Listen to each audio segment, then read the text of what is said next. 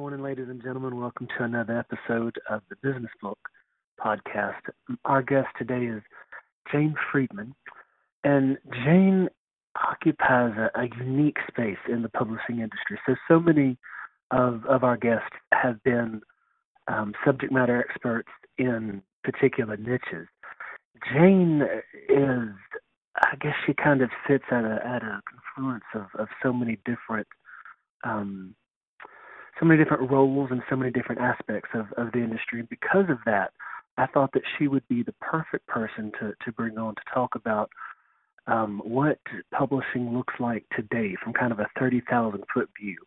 So someone to help us navigate the waters of what's going on in the industry and what authors need to know today as they jump into these turbulent waters head first. So Jane is, she writes for Publishers Weekly, which is the trade journal really for the publishing industry. Her book, The Business of Being a Writer, is coming out March of 2018. She's all over the place. The Book Expo America, the Digital Book World, the Frankfurt Book Fair, which is the largest book fair on that side of the Atlantic Ocean. So she's kind of everywhere and knows basically everything. Jane, thank you so much for coming on today. My pleasure, Derek. Thank you. So I'm just going to give you the floor, Jane. Tell us, what does publishing look like here at the right at the cusp of 2018? Well, I think it depends on from what angle you are approaching it from. So in today's market, there are generally two predominant angles. There's the traditional publishing angle and then the independent author angle. And I know typically people like to talk about the print-digital divide, and we can talk about that too. But I think what is probably more important from an author's perspective is whether or not you want to approach publishing in partnership with a traditional publisher, or if it's something that you're going to approach from the more entrepreneurial perspective, something that you're prepared to take on as a business. And if you're already in business, then you're well aware of everything that has to go into that in order to have a successful launch and product. So it can be intimidating to do that by yourself. And so I still think there's a strong role for traditional publishers to play in reaching the market. I think the biggest thing that has changed in the last 15 to 20 years is how books get sold, which is what has created basically the two paths to publication, the traditional and the independent paths. So because so many books now get sold online through Amazon, that really levels the playing field in terms of the power and the leverage and the reach that you have to your readership or your potential readership. Basically, bottom line, anyone, doesn't matter who you are, how big your business is, how good the book is, anyone can get on Amazon and start selling their book tomorrow. Of course, the big question is, how will anyone know that book exists? So traditional publishers tackle that in a very different way, getting people to know a book exists. They tackle that very differently than an independent author. Certainly, there's lots of overlap in terms of marketing and publicity from both a traditional publisher's perspective and an independent author's perspective. But each is working the system in very different ways because traditional publishers still are focused on pushing print, and whether that's a print copy sold through Amazon or a print copy sold through a bookstore, while independent authors more typically are pushing digital, so ebooks and other forms of digital media that might complement the book and might also actually be the profit center for that book. So I know business authors will often put a book out more as a business card rather than a profit center, and then use that book to get speaking engagements or clients or consulting gigs, and that's where the money comes from. So to kind of summarize that really broad intro, I would say you have to know going in to book publication what it is you're wanting to get out of it. what is the very specific goal that you're trying to achieve, because traditional publishing will often help you achieve something very different than an independently published book, and you have to know what it is that you want out of the experience. I think that's a great point. That so many authors start with the idea of wanting to have a book. I mean, that's why they're even looking at all of their options in the first place. But your point is that even before thinking about the product, if you will, the end result, is that you have to think about the why in the first place. What are you doing with this book? Why are you putting it together? And that is going to determine so many of the dominoes that fall after that, if you will. Precisely. So, can you, for the authors who are somewhat unsure, or they're just beginning to kind of look at these two paths and weighing them, can you give kind of the pros and cons, or basically the advantages and as well as the pitfalls to watch out for on these two paths of traditional versus self or indie? For traditional publishing, I find most people I meet are more interested in that than they are in self-publishing for a variety of reasons. And there's still a lot of prestige associated with working with traditional publishers for both good reasons and bad reasons. And so what I often end up telling people is, rather, more than the pros and cons of traditional publishing, here are more like the requirements if you're going to go down that path, if you want to get a deal. So that's a great way to put it. I would say the requirements are that if we're talking about a New York publisher, they're looking for you to have a platform. And a platform is just, I know it can be a really confusing term because people use it in different ways, but it's basically your ability to sell books because of who you are or who you already reach without the publisher's help or influence. So the publisher's looking for publishers are very risk averse, and so they're looking for authors who will help mitigate that risk by virtue of their own marketing and publicity muscle. And so that's what we're talking about when we talk about platform.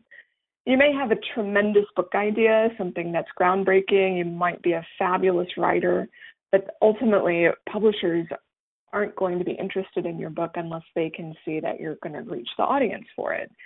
If you're looking to the book publisher to reach the audience for you, you've got it turned around. You're supposed to bring the audience to the publisher. So that then raises the question of what exactly is a publisher for if they're not there to make the book known. And that's where we get into the cons of traditional publishing, which is, a lot of the marketing and promotion burden is on you, but that would be the same case with self-publishing anyway. It's just that the traditional publishers much better able to amplify and spread the word and also get your book into channels that would be very difficult for you to reach yourself. So as an example, you wouldn't be able to walk up to the Barnes & Noble buyer to the business shelf and pitch your book. It's just not possible unless you know people in high places. However, a traditional publisher does that on a regular basis, and they can ensure to some degree that your book's going to be distributed nationwide. Otherwise, they would not take on your book if they didn't have that expectation. So that's the huge value there, like getting doors to open into distribution channels, particularly print and bricks and mortar distribution channels. And then there's also the whole getting taken seriously by the media because you have a traditional publisher, although you can easily clear that hurdle on your own if you're approaching more narrow reviewers and publications. But if we're talking about like the New York Times or, really major publications in the business world, Wall Street Journal, Fortune Magazine, Forbes, Financial Times, all of the heavy hitters, they just don't have the time or the bandwidth to look at self-published books unless your name is already known to them, you're a known quantity somehow. So traditional publishers can help open those doors, and I think that's the biggest, one of the biggest pros am I making this up, or do I recall that it's just been here in the past 6 or 7 months that couldn't have been the New York Times. Maybe it was Nielsen Bookscan just started including indie ebooks in their survey of or including it in units sold here in the U.S. Basically, actually acknowledging independent ebooks as part of the publishing industry versus the redheaded stepchild that it's been for over a decade. Well, I don't know which news development you might be referring to, but I do know the New York Times has actually drawn back on the bestseller lists that used to favor self-published authors, but that mainly had to do with the fiction realm, more so than nonfiction, because they used to have a lot of dedicated ebook bestseller lists that they stopped doing. And since self-published authors primarily sell on digital, that was a huge blow to that community. But it is, I think traditional publishers see the value, and they see that there's a lot of self-publishing activity that's valid, but they're not concerned with it for the most part in most categories. Now, there are some exceptions to that, and they mainly apply to fiction, but they just see themselves as focused on a different part of the market. They're very concerned with the print market and the bookstore market. And then the self-publishers are seen to be chasing a very different type of reader in a very different space. So if, let's say, you are a self-published author, or you're considering self-publishing, trying to decide between the two, you have to be extremely prepared to pull out all the stops when it comes to online and digital marketing. This is where traditional publishers don't fixate on this because they're fixated on print.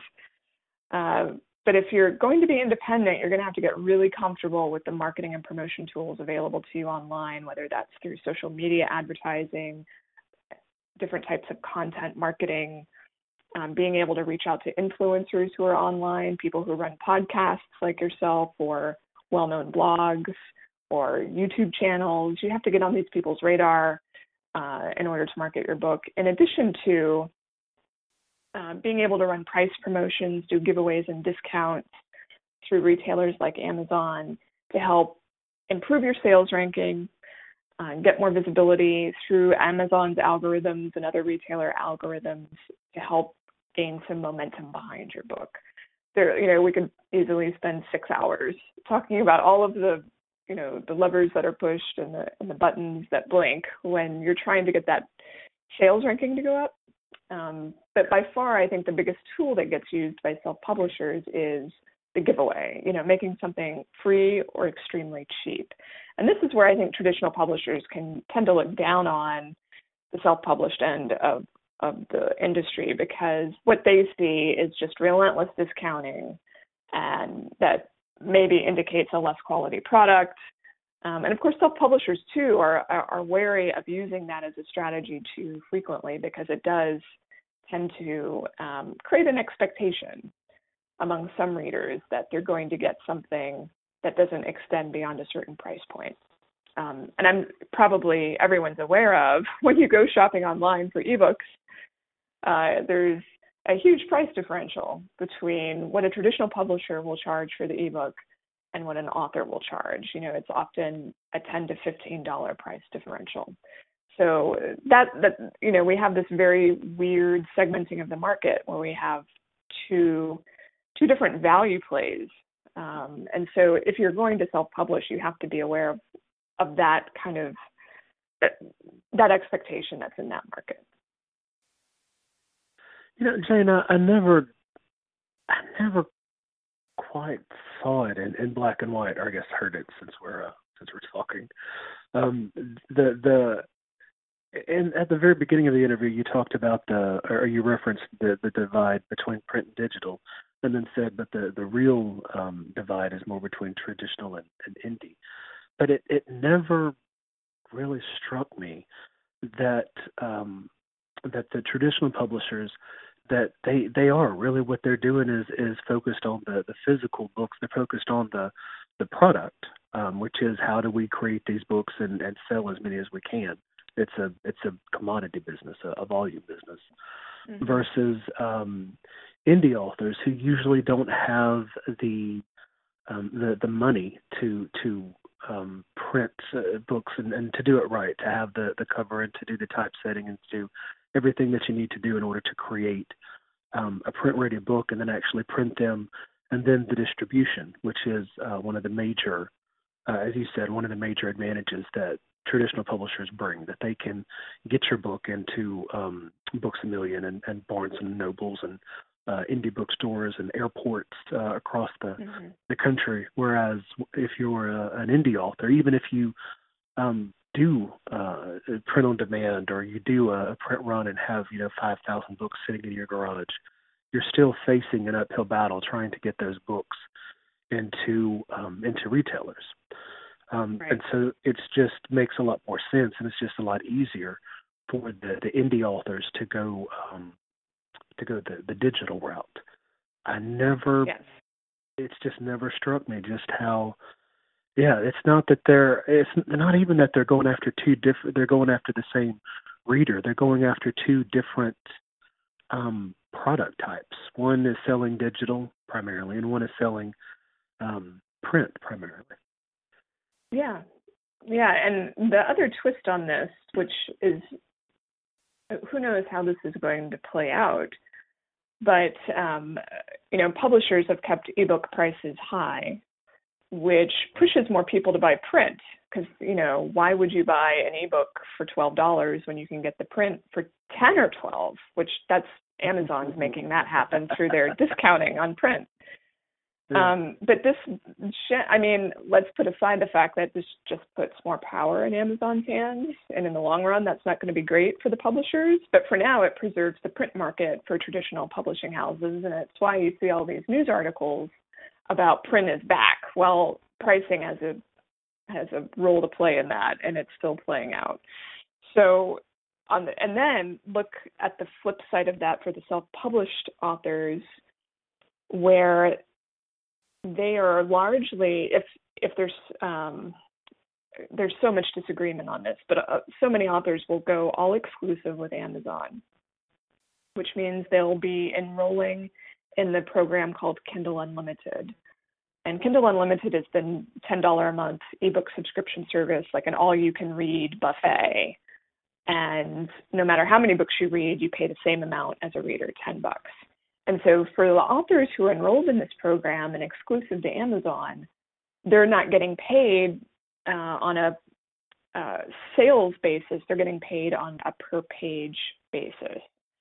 So if a reader reads a single page, they'll get paid like less than half a cent for that page. But if the reader reads the entire book, they'll probably end up somewhere along the lines of what would be the equivalent of a sale, depending on how they price that ebook outside of Kindle Unlimited.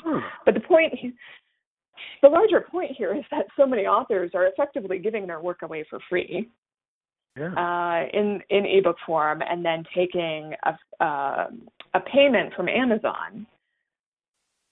And no one's quite sure in the long term what that does to the pricing, earnings, because Amazon isn't revealing, as this is very classic Amazon behavior, then they're not really revealing the number of people in this program, readers in the program. They're not revealing how many pages are read.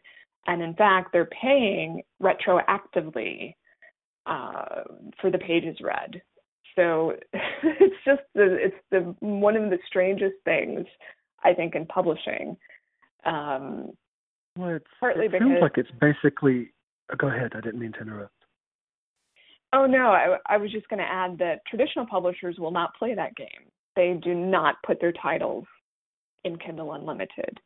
So Kindle Unlimited is populated with a mix of the self-published authors and then Amazon's own titles, and so it's a very, as I said, strange dynamic that's playing out. It sounds like it's almost Pandora for ebooks, right? With Pandora, you can listen to as many songs as you want to, and Pandora pays a few pennies, if that, right. for each song. Right. Now imagine if you were if with Pandora, there's a set amount that they're paying. So there's some, I don't want to say a guarantee, because certainly they can change their terms, I would imagine, or the contracts can be renegotiated. But in Amazon, you have no guarantee what they're going to pay. You're just kind of going on faith that they're going to calculate it in a way that isn't disastrous for you. Yeah, but I guess the allure of that is authors would rather have something over nothing, and then there's the chance that they'll build a following. But my approach to business, Jane, has always been that I can do a better job of watching out for my own self-interest than anyone else can. So if I really wanted to build a business off of selling books, it's not a really good business model to give up that control to someone else and hope that that they'll do what's in your best interest. Right. Yeah, the publisher is always going to act in their interest, no question. So you're absolutely right, and you have to be prepared for that going in. Although I have to say, generally, what's good for the publisher is good for the author. They both have. Oh. No, I was speaking about Amazon. Yeah, for the publisher, Amazon? at least with a publisher, at least your interests are aligned, right? They make money off of sales of your book. That's one thing. But with Amazon, like you said, you're going in blind, and you just have to have blind faith. That's what I was speaking to. Yes, you do. Although I guess to Amazon's credit, although we can't be sure, I think they're probably losing some money on Kindle Unlimited. I don't have any evidence of that. It's just that looking at how many others have tried this business model and closed up shop or had to put restrictions on it somehow, it just seems like they're, as is Amazon's want, they're building for a future that's yet to come, and so they're willing to take a loss until that time. Yeah, to aggregate the market or to establish, they're to be kind of the big fish in a small pond, knowing that they're going to expand that pond or connect that pond to somewhere else later. Right. Yeah. Right. That's Amazon. But let's back up for a second, Jane. You said something that I wanted to get to. You said, that there's these articles you read today about print is back. Publishers Weekly and a couple of the others talk about how the publishing market is actually bigger now than it's ever been. We've seen basically the plateauing of ebooks, and maybe we found kind of an equilibrium, the perfect mix between print and ebooks. Can you just talk about from a publisher's point of view what the market looks like today? Well, for traditional publishers, they have seen print sales basically, I don't want to say stabilize, because in fact, in some cases, they're on the decline depending on what category you look at. But certainly print is more robust than the ebook sales have been over the last few years. So we're seeing, I don't know, I would say about a 75-25 split between print and ebook. In many cases, publishers' digital sales have been kept afloat in part by the surge in audiobook sales, digital audio. Yeah, right. So that's another dynamic that's playing out alongside all of this. What's so strange about the print is back phenomenon? Generally it's a celebration, right? The publishers are happy to see those people who love independent bookstores like seeing these stories. But it's, again, what it largely speaks to is Amazon taking more market share. They're selling more print. We don't see print sales growing through Barnes & Noble. We do not see print sales growing through mass merchandisers like Walmart and Target. We see print sales growing through online retail. So that generally is not the greatest news. for traditional publishers because, again, it just puts more power into Amazon's hands. So that's, I think, and then there's the other story that often does not get told, the so-called dark publishing activity, which we've discussed. All of the activity happening through Kindle Unlimited, through Amazon's own publishing imprints, in the self-publishing market generally, that is not getting counted when you see these articles about print is back. So there's a lot of conjecture because there aren't very good stats on the publishing industry. But there's a lot of conjecture that if you put together the traditional numbers that we have some confidence about, and then you put together some of the speculation that comes out of a study called Author Earnings, which just looks at what's happening on Amazon, where most of the self-publishing activity is. If you try and meld those two data sets together, it shows that the ebook market share is migrating away from traditional over to self-publishing. And so if ebook sales are declining on traditional, it's then mainly because authors have taken it away from them, the independent authors, right? And Amazon itself. So again, that's not a good story for traditional publishers, even though it's spun that way by usually by mainstream media outlets. That speaks to kind of a little soundbite that I usually, whenever I'm trying to give authors just kind of a handle on what publishing looks like today. One of my little soundbites is that it's a paradox that there is more money in publishing now than ever before, and yet the margins are thinner than ever before. Mm. Yeah, it certainly feels that way. Sometimes it's said that publishing is a dozen different industries that we talk about very collectively. So there's trade publishing, like the New York houses, and then there's K through 12, and then higher education and professional publishing, children's publishing, self-publishing. And all of them have different margins. All of them have slightly different concerns. But I would say if you look right now at higher education publishing like Pearson, which is, I believe, the biggest publisher in the world by the last measurement, their profits and revenues have dropped precipitously because of the squeeze in that market. Like, you just do not see the same rate of textbook sales that we had, say, even 10 years ago. And in fact, I've had many colleagues who have worked for companies like Pearson who are now out of jobs, and they don't think that these sales are coming back. There's some really dramatic shifts that are happening in some segments of the publishing industry. Something that's happening in traditional publishing with New York publishing, we're starting to see this strange phenomenon where there isn't really a blockbuster fiction hit every year.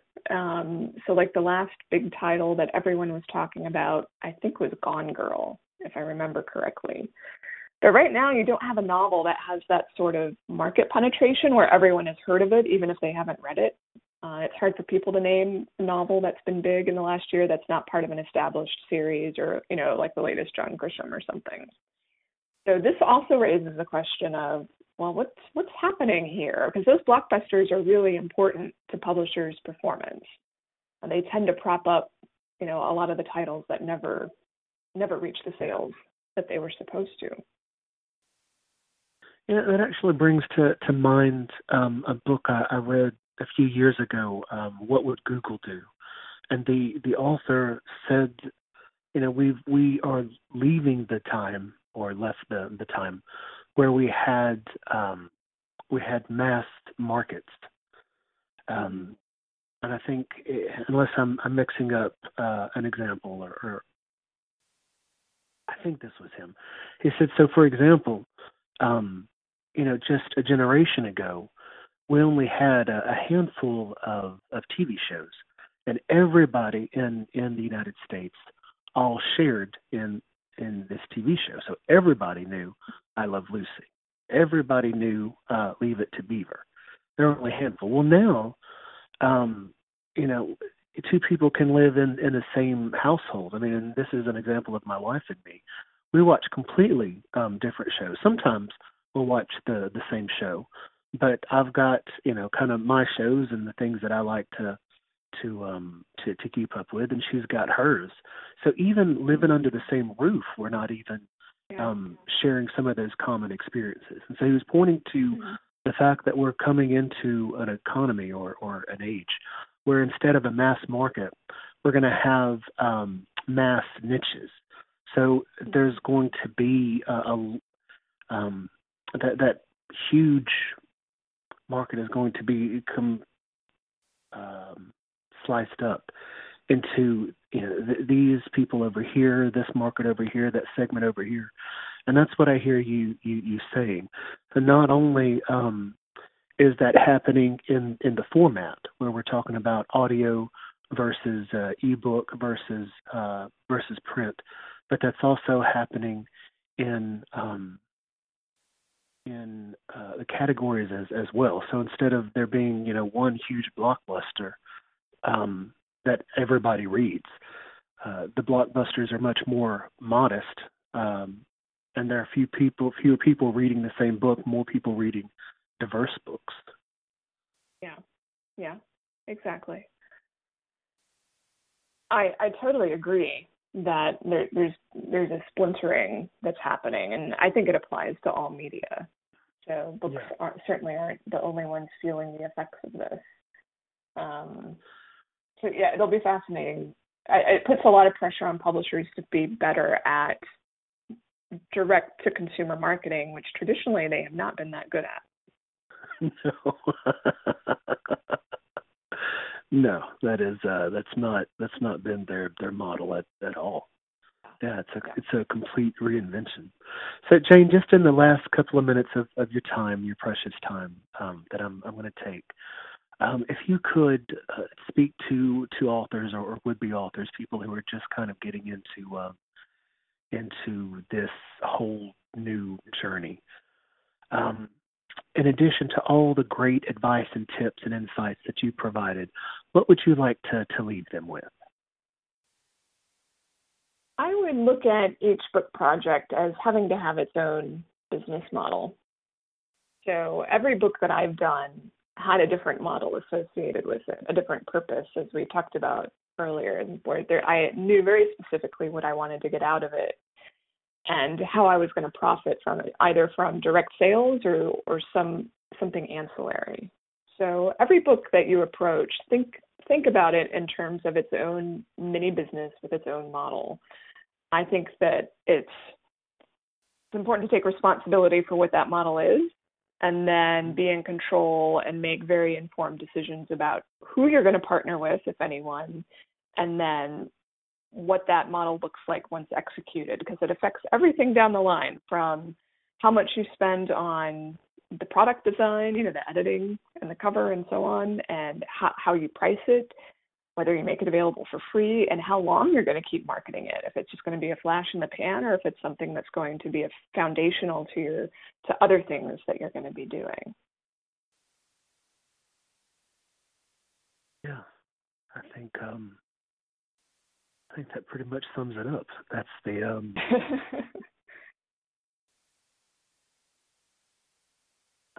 for a wordsmith, I often struggle to grab the right words, and I think that's because for people like us, we read so much and we have so many words floating around in our head that it's difficult to grab onto the right ones. But that's I think that's probably fundamental. That's the word that I was looking for. That's the fundamental approach that authors have to take, is to step back and figure out, even before you jump into creating something, to figure out why you're creating it, then to figure out how you're going to use it as a product or as a tool, and then to build the model around it, and then create the product or the piece that is going to align and fulfill with the things that you've outlined. I think that's a great way to put it. Jane, thank you so much for your time today. Really appreciate your insights and your expertise on publishing today. It was a lot of fun. Thank you so much, Derek. All right, and everybody, that's Jane Friedman. And March 2018, her book, The Business of Being a Writer, comes out from the University of Chicago Press. I'm going to go see if I can place a pre-order for it right now. Thanks again, Jane. Thank you.